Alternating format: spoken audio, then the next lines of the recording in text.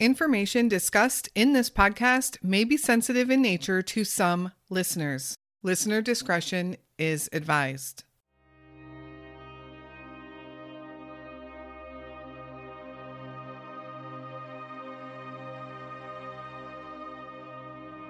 "31-year-old Billy Smolinski headed to Florida on a vacation in August of 2004. He went with his girlfriend of 1 year, Madeline Gleason. The vacation didn't go as planned. Madeline was acting weird, and after returning home on August 22nd, Billy and Madeline broke up. On August 23rd, Billy was back at work as a tow truck driver, a little down and out about the breakup, but coworkers said he was doing just fine. Later that day, he ran into his prior long-term ex-girlfriend, Mary Ellen, and they made plans to get together the following weekend, but that would never happen. On August 24th, Billy asked his neighbor to watch his dog, saying he was going out of town. When the neighbor went to go check on the dog the next day, he couldn't find the hidden key to access the house. Worried about the dog, he contacted Billy's ex-girlfriend, Mary Ellen, since she and Billy had owned the dog together originally. Mary Ellen said it was strange that he didn't ask her to take the dog as he normally would have. Soon, everyone realized that Billy couldn't be found anywhere, although his truck and most of his belongings were left behind at the house. Authorities refused to look for Billy, saying he was an adult, and since he told someone he was going out of town, there wasn't anything they could do. So the family looked on their own, finding no sign of Billy anywhere. Where is Billy Paul Smolinski Jr.?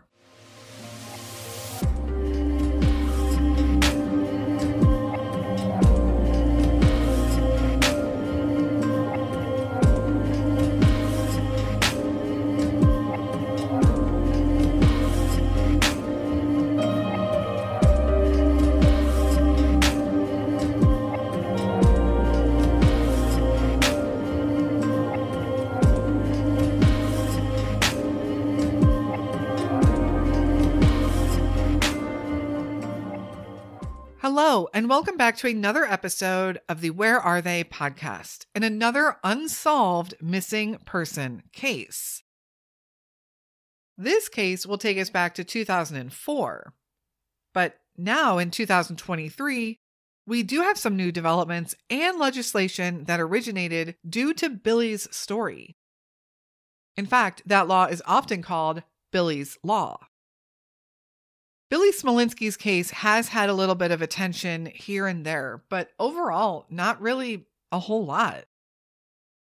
The TV show Disappeared featured Billy's story, but I can tell you that many families that have had loved ones featured on that program have come out and said that they were very disappointed in how much the stories were changed and altered and overall sensationalized, which is really disheartening.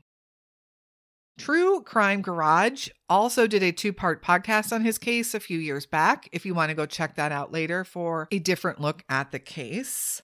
But not much media other than that. Since the case has inspired Billy's Law, there was a touch of local media coverage, although I'm curious, if you are local to Waterbury, Connecticut, how well known is this case? Is it well covered locally? And if you're not local to Waterbury, have you heard of the case of Billy Smolinski?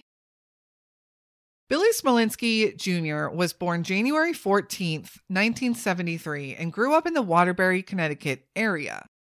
He has a younger sister, and he was also very close to his parents, Janice and William Sr.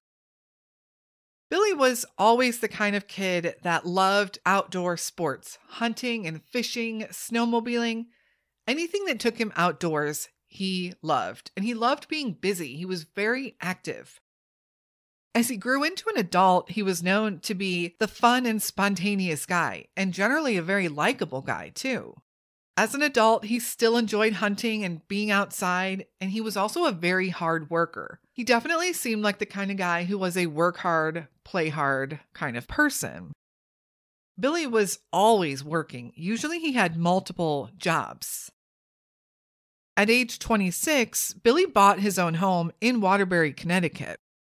While dating his longtime girlfriend, Mary Ellen Noble, they would adopt a German Shepherd dog together named Harley.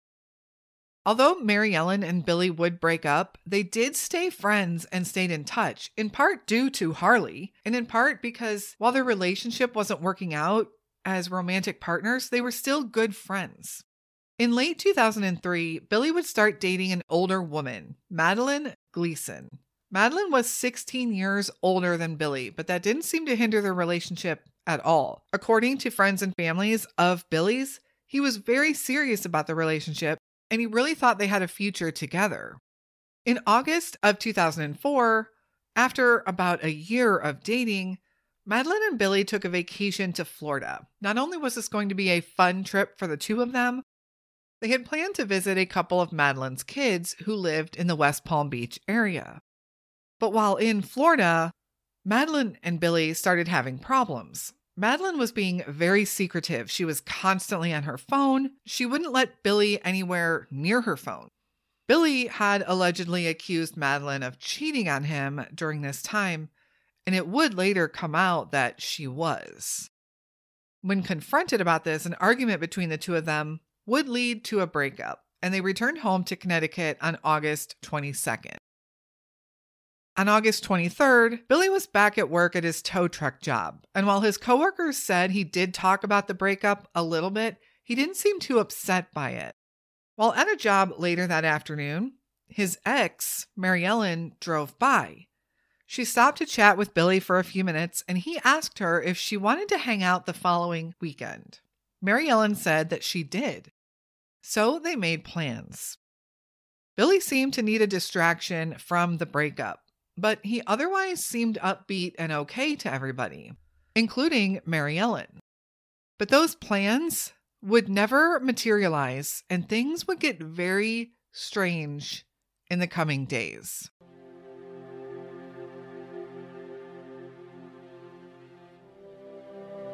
The disappearance.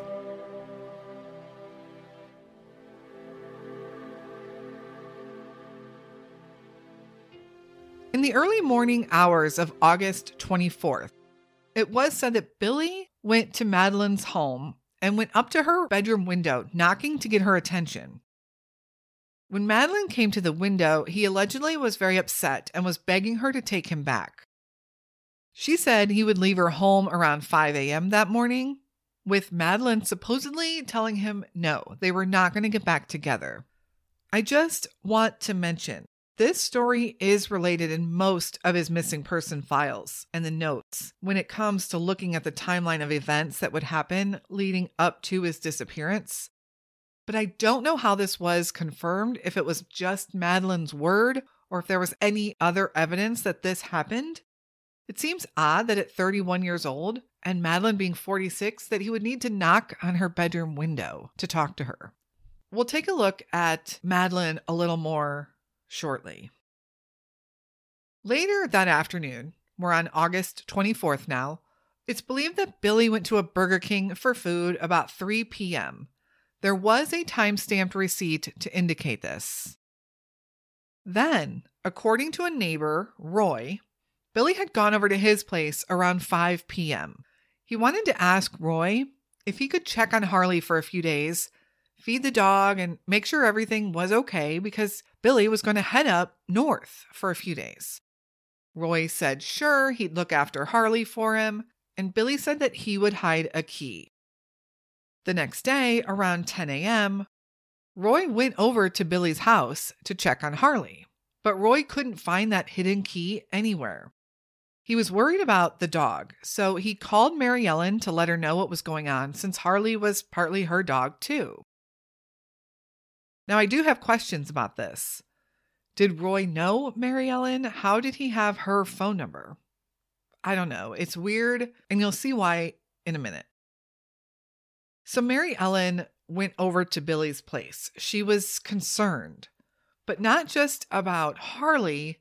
Something didn't seem right at all. First, she said that Billy and Roy never really got along, and that whenever Billy needed help with Harley, he would always ask her, which makes sense since Harley was also hers in a way too. Why would you ask a neighbor that you don't particularly get along with, especially if you have another option? You have Mary Ellen.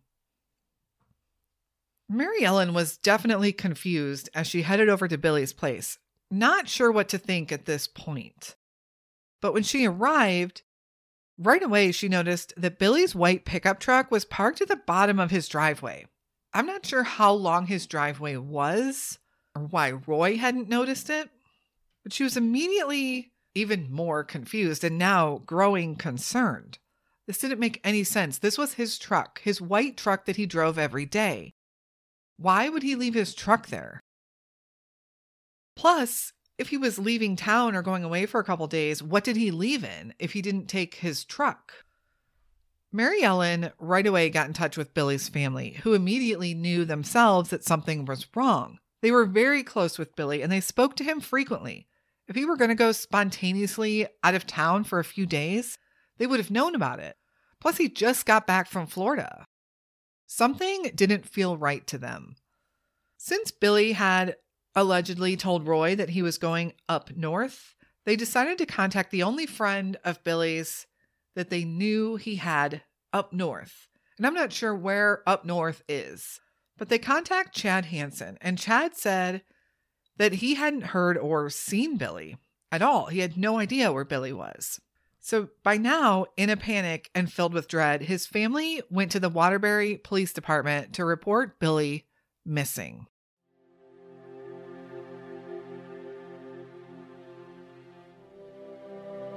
The search.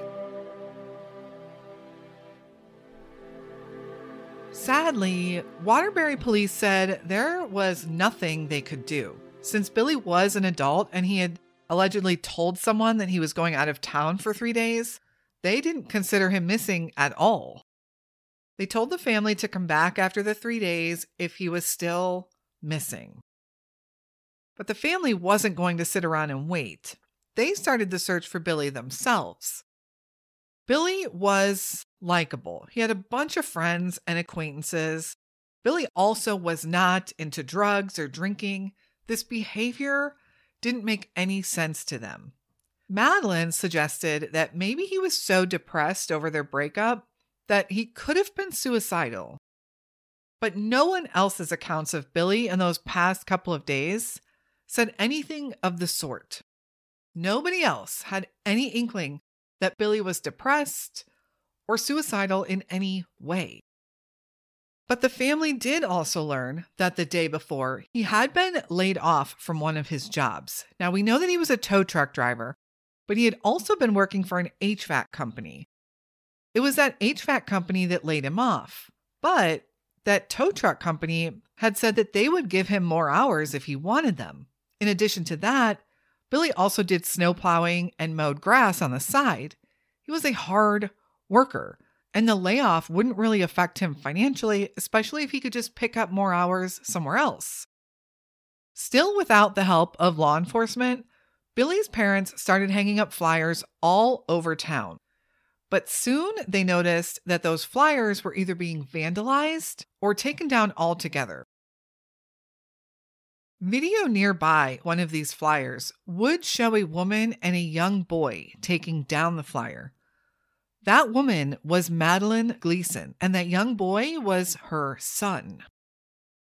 When confronted, she first said it was absolutely not her. She wasn't the one doing it. But later she said that she did take down the flyers near where she worked because she was feeling harassed. She was feeling targeted. She thought the family was specifically putting the flyers up to target her. So police actually warned Billy's family to stop putting up the flyers around Madeline's work, which they did for a while. But later, when Billy's mom actually put up another flyer nearby, she was arrested. That is crazy to me. It was Billy's family that did all the investigating for the first year. It was the family that found the receipt for Burger King in the trash at Billy's home. It was timestamped 3 p.m. So they went to the Burger King to see if maybe they could see surveillance, thinking maybe Billy wasn't alone, or maybe it wasn't Billy at all. But of course, that footage had already been cycled over by the time the family went there. They also accessed Billy's bank records to find that no money had been taken out since he vanished, and his paycheck that he had just got was deposited but was not spent. In 2006, 2 years after Billy had vanished, the family hired a private investigator. They learned that early on in the case, someone had called in a tip to Crime Stoppers. This person said that they knew that Billy had been murdered and buried. While the investigator tracked down who made that call, it was traced back to Sean Karpiuk. Sean was Madeline's son. Sean had also died of a heroin overdose in 2005, 1 year after Billy went missing and 1 year before it was learned that he was the tipster. So questioning Sean any further was impossible. After this, Chad Hansen came forward with a confession. He said that Sean Karpiuk had murdered Billy and buried him, and he had helped cover up the crime. In 2008, Chad said that Billy's body was buried in Seymour, Connecticut, but searches there turned up nothing. In 2010, he said the body was actually in Naugatuck State Forest. Again, searches revealed no signs of Billy anywhere. In October of 2011, he led police to another location, this time in Oxford, Connecticut. After that third search revealed no clues and no Billy, Chad would be charged with imputing an investigation and would serve 4.5 years in prison. Billy's family does believe that Chad was telling the truth, but he just can't clearly remember or won't admit where they buried the body. Others believe that Chad was just trying to get a plea deal, which is actually what he was doing. So the question remains, was he telling the truth? Was he telling half-truths? Does he know for sure that Billy was murdered? The family did continue to search for Billy in their own way, searching through remote areas, searching the Naugatuck River, and anywhere else they could. Another blow for the family came in 2012 when Madeline Gleason sued Billy's family for harassment and won a $52,000 settlement. The family would appeal that lawsuit, and in 2015, it was reversed. It does seem that Sean might have had a motive to harm Billy if he was intervening in his mother's love life. But did Madeline know about it? Many think that she does know more than she's saying. As the years went on, different investigators did finally pay more attention to the case, but the damage had really already been done. No early investigation was completed when the clues would have been more prominent. There was no testing of the truck for evidence or fingerprints. Nothing was done inside the house. There was no real additional questioning of any of the people that knew Billy. For instance, look at the neighbor, Roy. Could he have any possible connection to any of the other persons of interest, if you will, that have surfaced in this story? Why would Billy ask Roy to watch the dog when he and Roy didn't even get along and he had Mary Ellen? Did Roy have any connection to Sean or Chad? Was that even investigated? All of this and the struggle that the family had to get help to find their son would prompt Billy's Law, which we'll look more into shortly. Before we do that, let's take a look at the area in which all of this is taking place.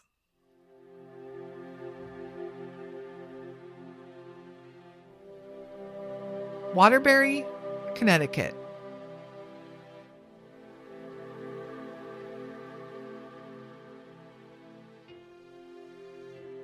Waterbury is a pretty big city for the small state of Connecticut, with a population of over 100,000 people.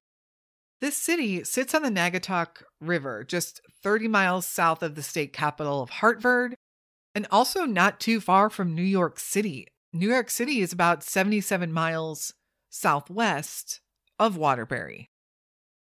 Waterbury does have a large industrial component to it, as do a lot of cities that sit on the river. It was even once nicknamed the Brass City because of all the brassware that was made there. The Naugatuck River is a beautiful, scenic river that brings in a lot of people for its fishing. The river does look to vary greatly on depths and widths depending on where you are at on the river. And at one point during the search, an area of the river was focused on because a psychic had come forward saying they had an image of Billy bleeding from the head on the side of the river. The areas that Chad had pointed them to were also looked at extensively. The first area he told investigators was in Seymour, Connecticut. Seymour is about 10 miles south of Waterbury. Then he told the story that the body was buried in the Naugatuck State Forest. This forest consists of over 4,000 acres and is a popular recreation area for hiking, camping, fishing, and hunting, but still has a bunch of remote areas to it. Billy's home in Waterbury was only 6 miles from the Naugatuck State Forest. And interestingly, you have to drive through the National Forest to get to Seymour. The last place that Hansen took them to was in Oxford, Connecticut. Oxford is just outside the forest as well. All three of these areas are within 15 to 20 minutes of each other, and all three of them were heavily searched. Yet no signs of Billy was found anywhere. Chad Hansen did cause a scene in the courtroom when he realized his plea deal wasn't as he thought it was going to be.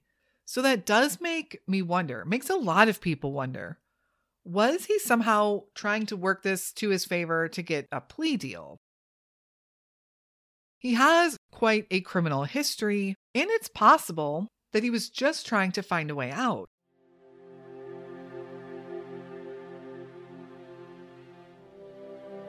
Billy's Law. Billy's family never gave up the search for answers. They do believe that their son was likely murdered, but they still want to find their son and bring him home. And answers would be nice also, of course. They also learned through their struggles just how flawed the system is for helping missing person cases. It was this struggle and process which inspired them to push for legislative change.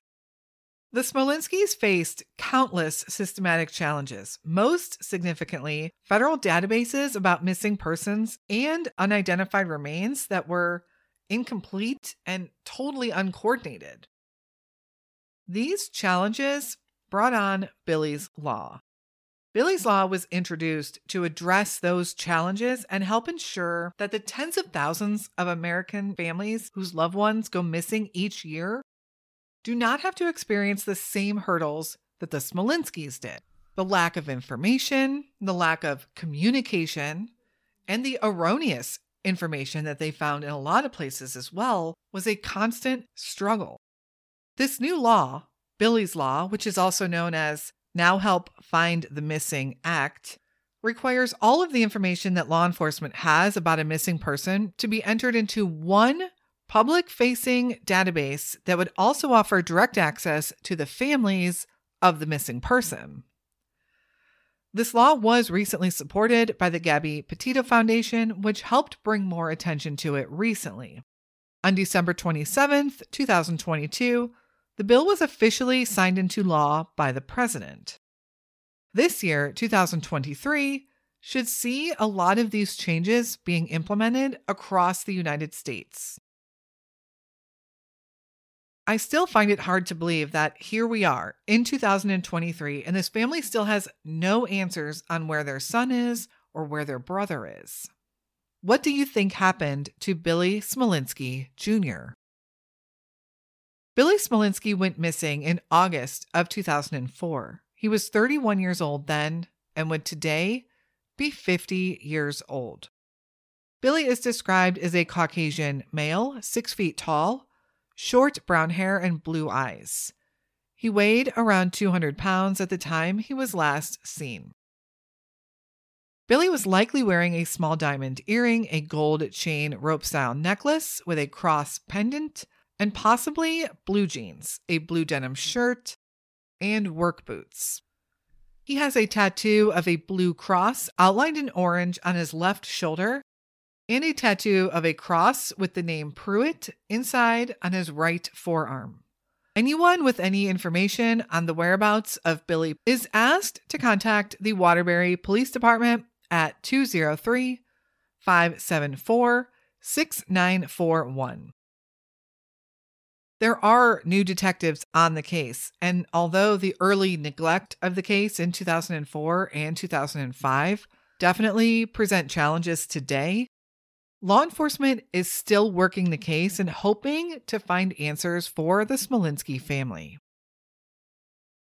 Thank you all so much for listening to Billy's story today. I have the utmost respect and admiration for the Smolinski family who has battled through so much, yet turn their energy into something positive, something to help other families to not have to go through what they went through. Please stay tuned to our social media. We will keep up on any new findings in the case and post any updates over there. You can find us on Instagram, Facebook, Twitter, and YouTube.